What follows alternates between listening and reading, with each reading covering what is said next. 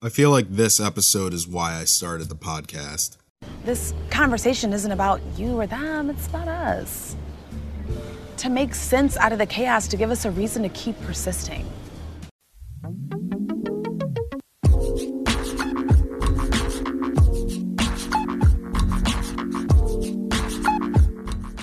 Hey fam, welcome to another episode of LM2 Talks. As always, I'm your host, Larry.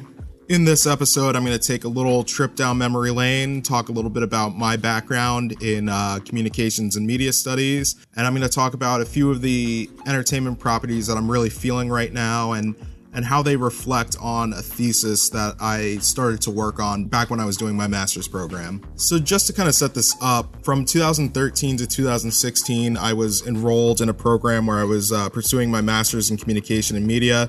I got that degree, don't worry, I made it all the way through. It was a really great time. Didn't love every class, but I learned a lot, and it's really had a great impact on me going forward. But during that time, I ended up taking a class called social media, and I ended up writing a paper where I was really exploring the civil rights movement in the context of the era of social media.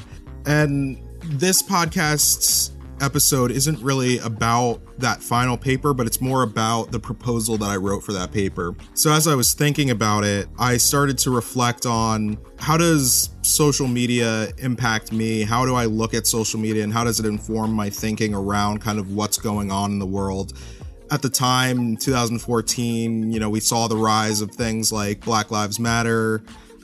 We had just seen, what happened in Ferguson, and we were starting to get the initial kind of court decisions about those different cases, and really seeing more and more young Black folks being murdered and their murderers getting off for it. And so, that was kind of where I was at, and I was really thinking about, what does it mean to be Black in this country? How do we use electronic communication forms to help us find meaning and navigate those spaces? And it led me to this thesis where I was looking at Black Twitter, and I was thinking about, what is this place actually?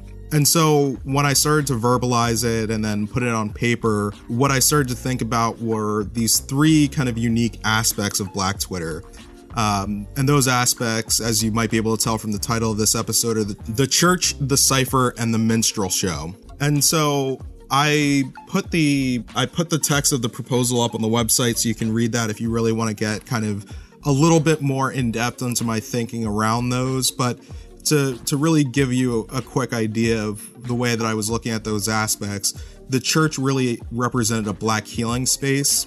The cipher provided a place for the exchange of ideas. I was using it really in the hip hop sense, but in another reading of it, it also kind of allowed a place for the development of kind of coded language in a sense. And finally, the minstrel show, I was looking at Black Twitter as a place where sometimes non-Black observers come in and kind of view it for entertainment, as well as attempting to co-opt that space and attempting to co-opt that language developed in the cipher to further kind of other ideas and other ends. Fast forward a couple of years, and I was watching a lot of TV recently, and two of the shows that I was kind of watching concurrently were FX's Atlanta and Volume 2 of Dear White People. Both of those shows, I felt like, in a number of different ways, kind of exhibited all three of those ideas and were really powerful in the way that they kind of showcased them. And I feel like the final piece of the puzzle came with Donald Glover's release of the music video for This Is America. And I'm not going to go too deep into that, and I'm not going to dismantle the symbolism there, but I think as I talk about some of these ideas, I will kind of draw parallels to it. And I think as you kind of think about these things with me, you'll start to understand where I'm coming from, or how I've started to read that video, that project. So for those of you who may not watch the two programs that I mentioned, Dear White People is essentially a show about Black college students at a predominantly white Ivy League institution, really trying to figure out their place in this community, and examining different aspects and facets of Blackness and what Blackness means to different people, as well as how outside influences impact that Blackness or that search for meaning within Blackness. Atlanta, at its heart, for me is it's a new kind of how to make it in America kind of show, focusing on a rapper named Paperboy and his cousin manager Earn, who are really trying to figure out how they can both be successful and dealing with their mistakes, yet trying to be there for one another and trying to be there for their family and friends. And how does that evolve throughout the series, and what are the trials and tribulations that come along with that? And really looking at both of those shows, the first aspect that I mentioned in my thesis, the church, the place for community and healing, both of these shows do a really amazing job of kind of setting that up as this is something that these characters are looking for. They're looking for that space. They're looking for that dialogue. So as a product, Dear White People, there was a film that had come out around the time that I was working on the initial paper that I was doing. And realistically, a lot of people might have been thrown off by the title. They might have heard the title and just assumed, or even some of the trailers, some of the marketing, and just assumed, well, this is just another Black property that's calling out whiteness or calling out white people. And that's really not what it is. It's really a show about the Black community being introspective and kind of exploring how we're navigating this world and how we're communicating with each other and how we're communicating with outside communities. And what does that look like, and how do we challenge ourselves with that? And so within the show itself, the main character, or I shouldn't say the main character because there's several main characters, but I think she gets a little bit more screen time than everybody else. Sam White, the protagonist, hosts a show called Dear White People at her college, where she sees it as a vehicle to speak truth to power and highlight some of the issues that Black people face in white spaces. And in a way, her show acts as that church. It acts for that place. It acts as that place for Black people to come together and to find healing and find community.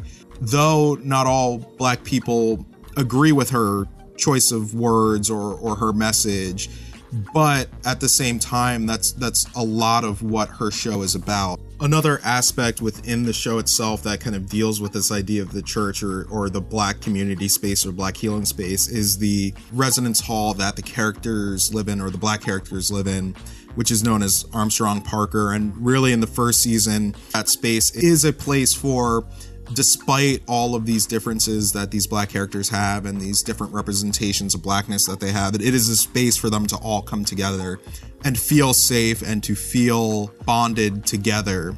And, you know, not to spoil anything, volume 2 of the show really causes you to look at what happens to a community when that aspect is challenged, when that safe space is challenged, and how do you respond to that, and how do you respond to that in a productive manner, in a way that doesn't villainize you or your community, but allows you to still kind of have your agency, have your voice, and not feel like you've lost that. And so I'm going to kind of leave that there, because realistically, it's a show that I don't want to ruin too much of. There are a few aspects that I'll be talking about in a later section that some people might see as a little bit of spoilery, but you know, realistically, I don't really see them that way. I think it's still a show that you can kind of watch and enjoy.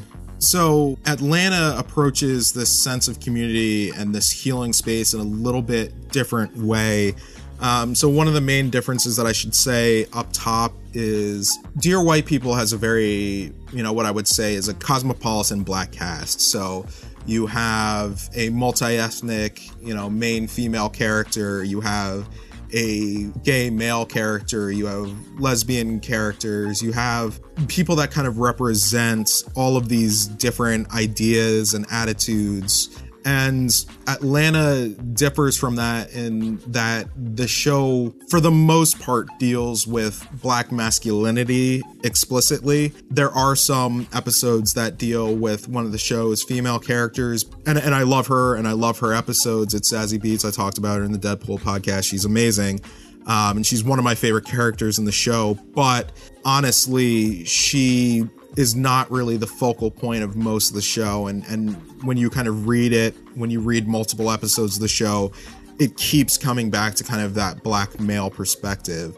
But what it allows us to do there is have a real conversation about, what is Black masculinity and how is it challenged and what are the issues that people are dealing with.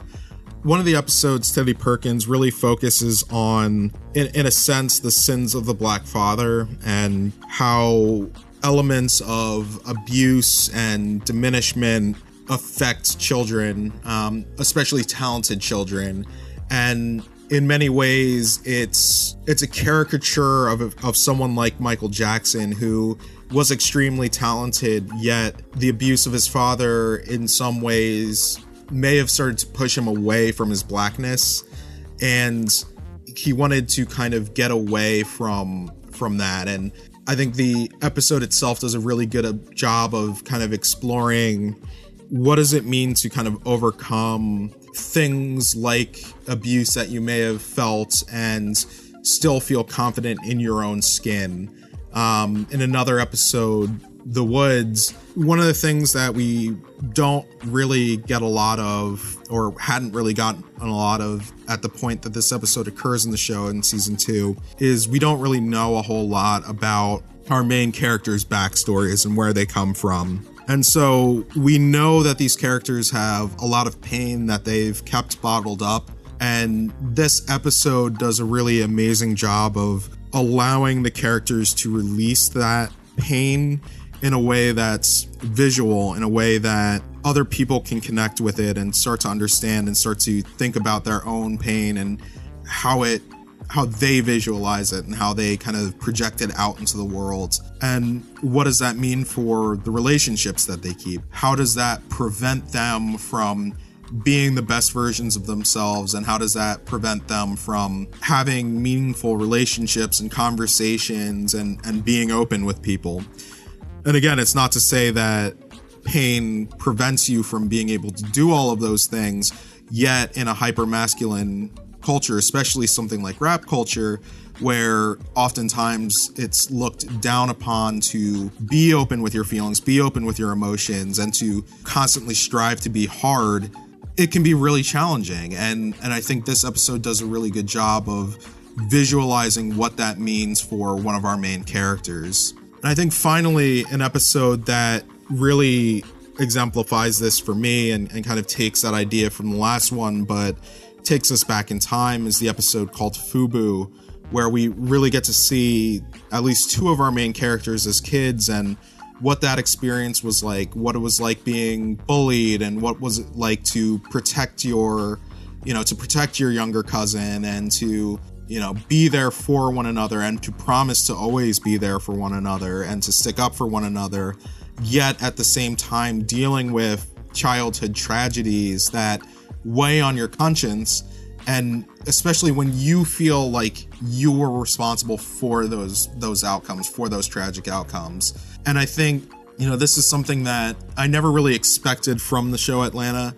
The first season, I loved it, and what I really loved about it was the fact that it was this blending of reality and fantasy, and the music was fantastic, and the way it was shot was fantastic, and it did all of these really great things from a visual and from an audio perspective.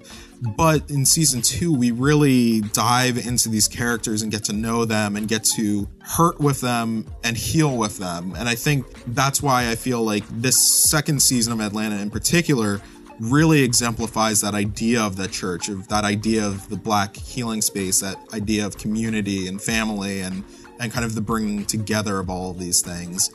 And so finally, I feel like for those of you who have seen This Is America, you'll probably really get this. A little background on my experience with this piece.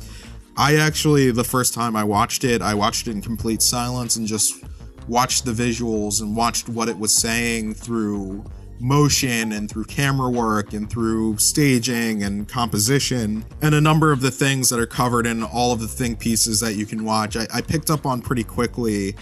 The second time I watched it with the music, and I know this is going to be an unpopular opinion. I'm not a really big fan of the song. I think it's actually a stronger piece in silence. But I think, in a way, the piece itself is also that example of the church. Really, this piece is calling people together to discuss it. it exists to say something, but more than that, it exists for people to discuss it. And I think that that's a really powerful thing when we look at Black media today. Oftentimes, yes, the author has a specific message that they may want us to take from it, but more than that, they want us to be able to have these conversations, because all too often in our communities, we often let some of this stuff slide by, or we say that we're too tired to have the conversation, or we've been having it too often and we don't want to talk about it anymore. Yet our programming kind of forces us to talk about those things. So the second point that I talked about with this thesis is the cipher. And for my hip hop heads out there, you're probably thinking, you get the circle together, or someone jumps in the middle, starts rapping, or, if you're a b-boy, you start dancing in there. And it's really this exchange of ideas, this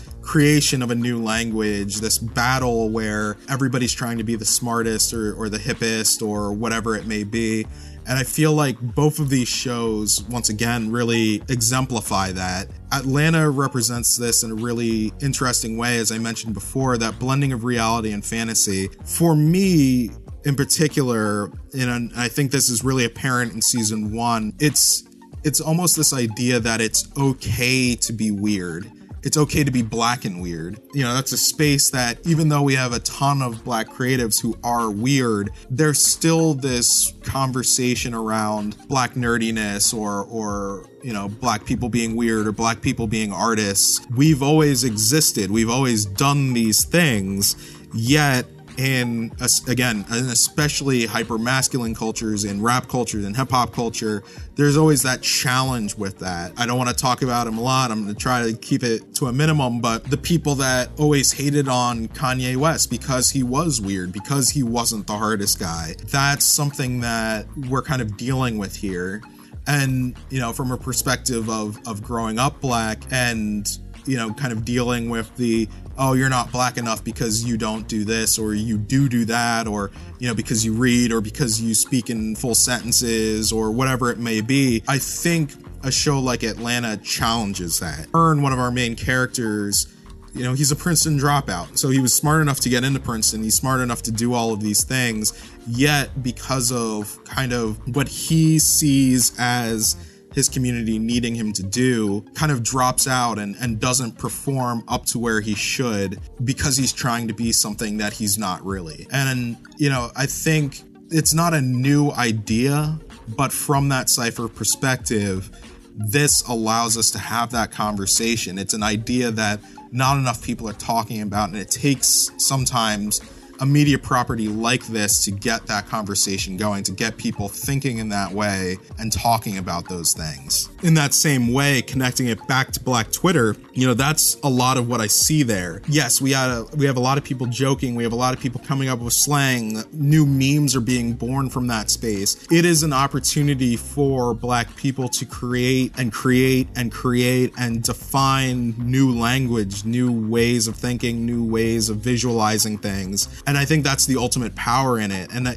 to see that kind of trickle out from that space back into popular entertainment, we're talking about some of the most critically, we're talking about one of the most critically acclaimed shows here. And to be able to kind of see some of that influence from Black Twitter feeding into the show. I mean, realistically, we see memes from Black Twitter visualized and acted out in this show. And it's amazing to really kind of see something that not a lot of people may have exposure to. Twitter's a weird place and it's not for everybody, but to be able to take those ideas and plop them on TV so that people can see them, so that people can engage with them, is something really novel. And I think it's something that sets Atlanta apart from a lot of other shows. And I don't want this to sound like, these two shows that I'm talking about in particular are ones that are better than other Black shows, because other shows do this.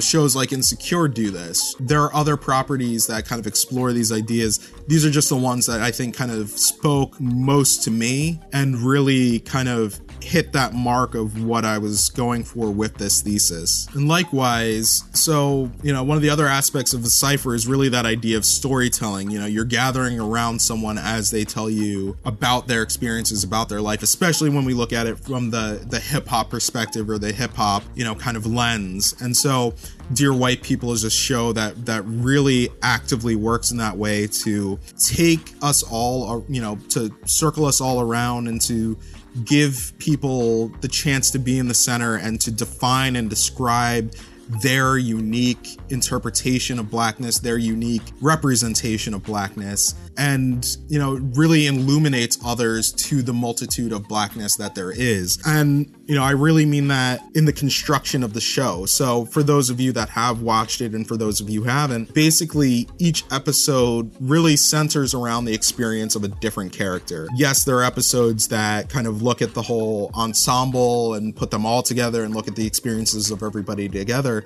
but many of the episodes are POV or point of view. And you follow that specific character around as they tell you their story. You experience it with them. And I think that's a really powerful tool. And that's something that happens on social media, but we're also seeing it here in this program. When we use things like Twitter or Facebook or Instagram, we are giving, no matter how curated it is, we're giving people a specific glimpse into the experience that we want them to see or want them to know about. And we're telling them that story. We're bringing them into our circle in that way. And I think that's something that's really powerful. And I really like that that's how Dear White People has kind of approached this.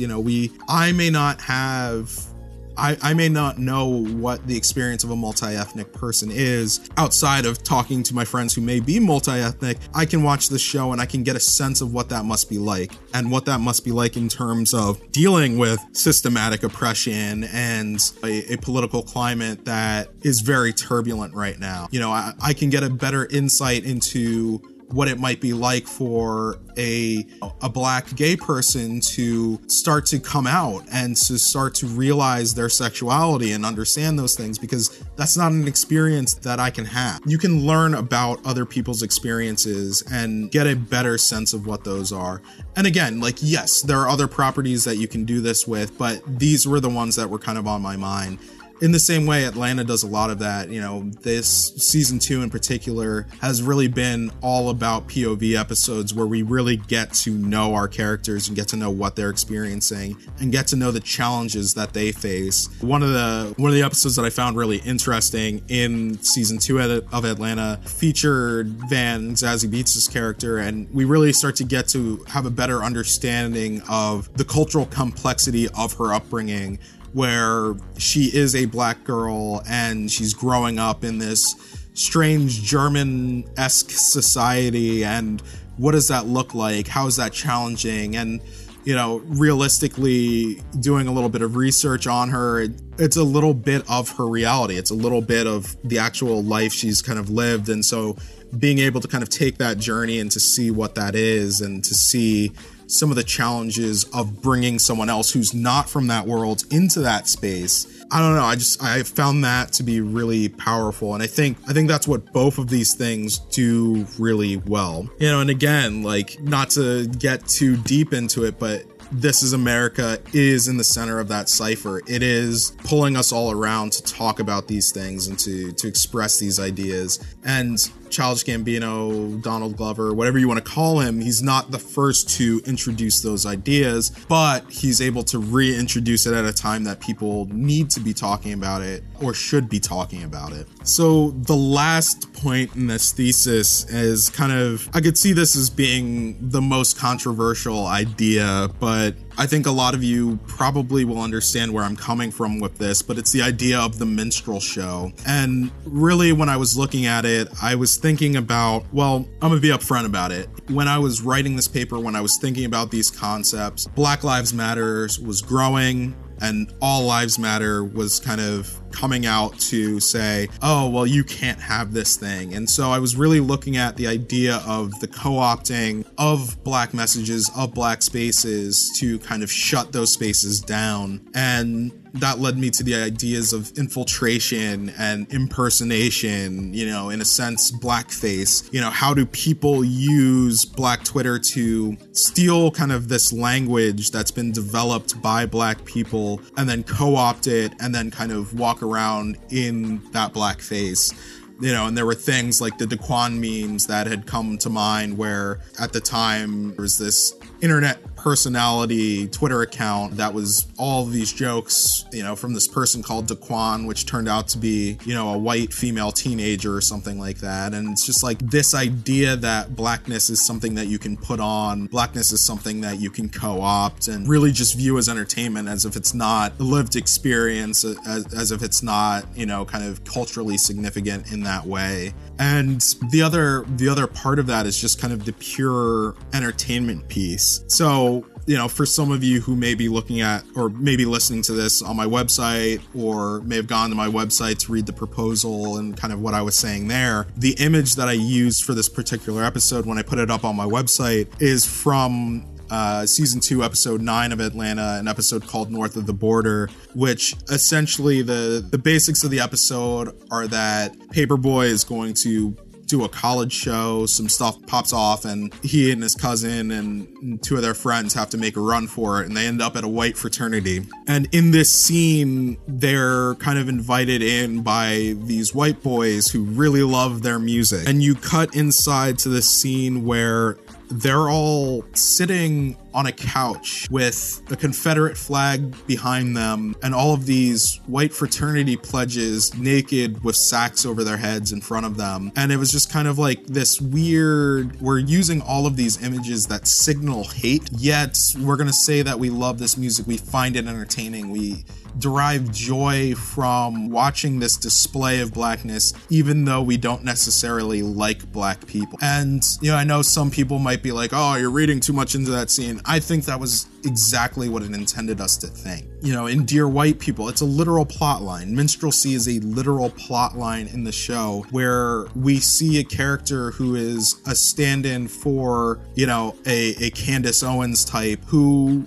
realizes the inflammatory nature of being a Black person who's taking conservative side, but really speaking to it from, this is how I'm taking advantage of the system. Yes, I may be a minstrel, but I'm making money. I'm doing better for myself. I'm putting myself out there. I'm going to have a book deal. I'll be famous in this way.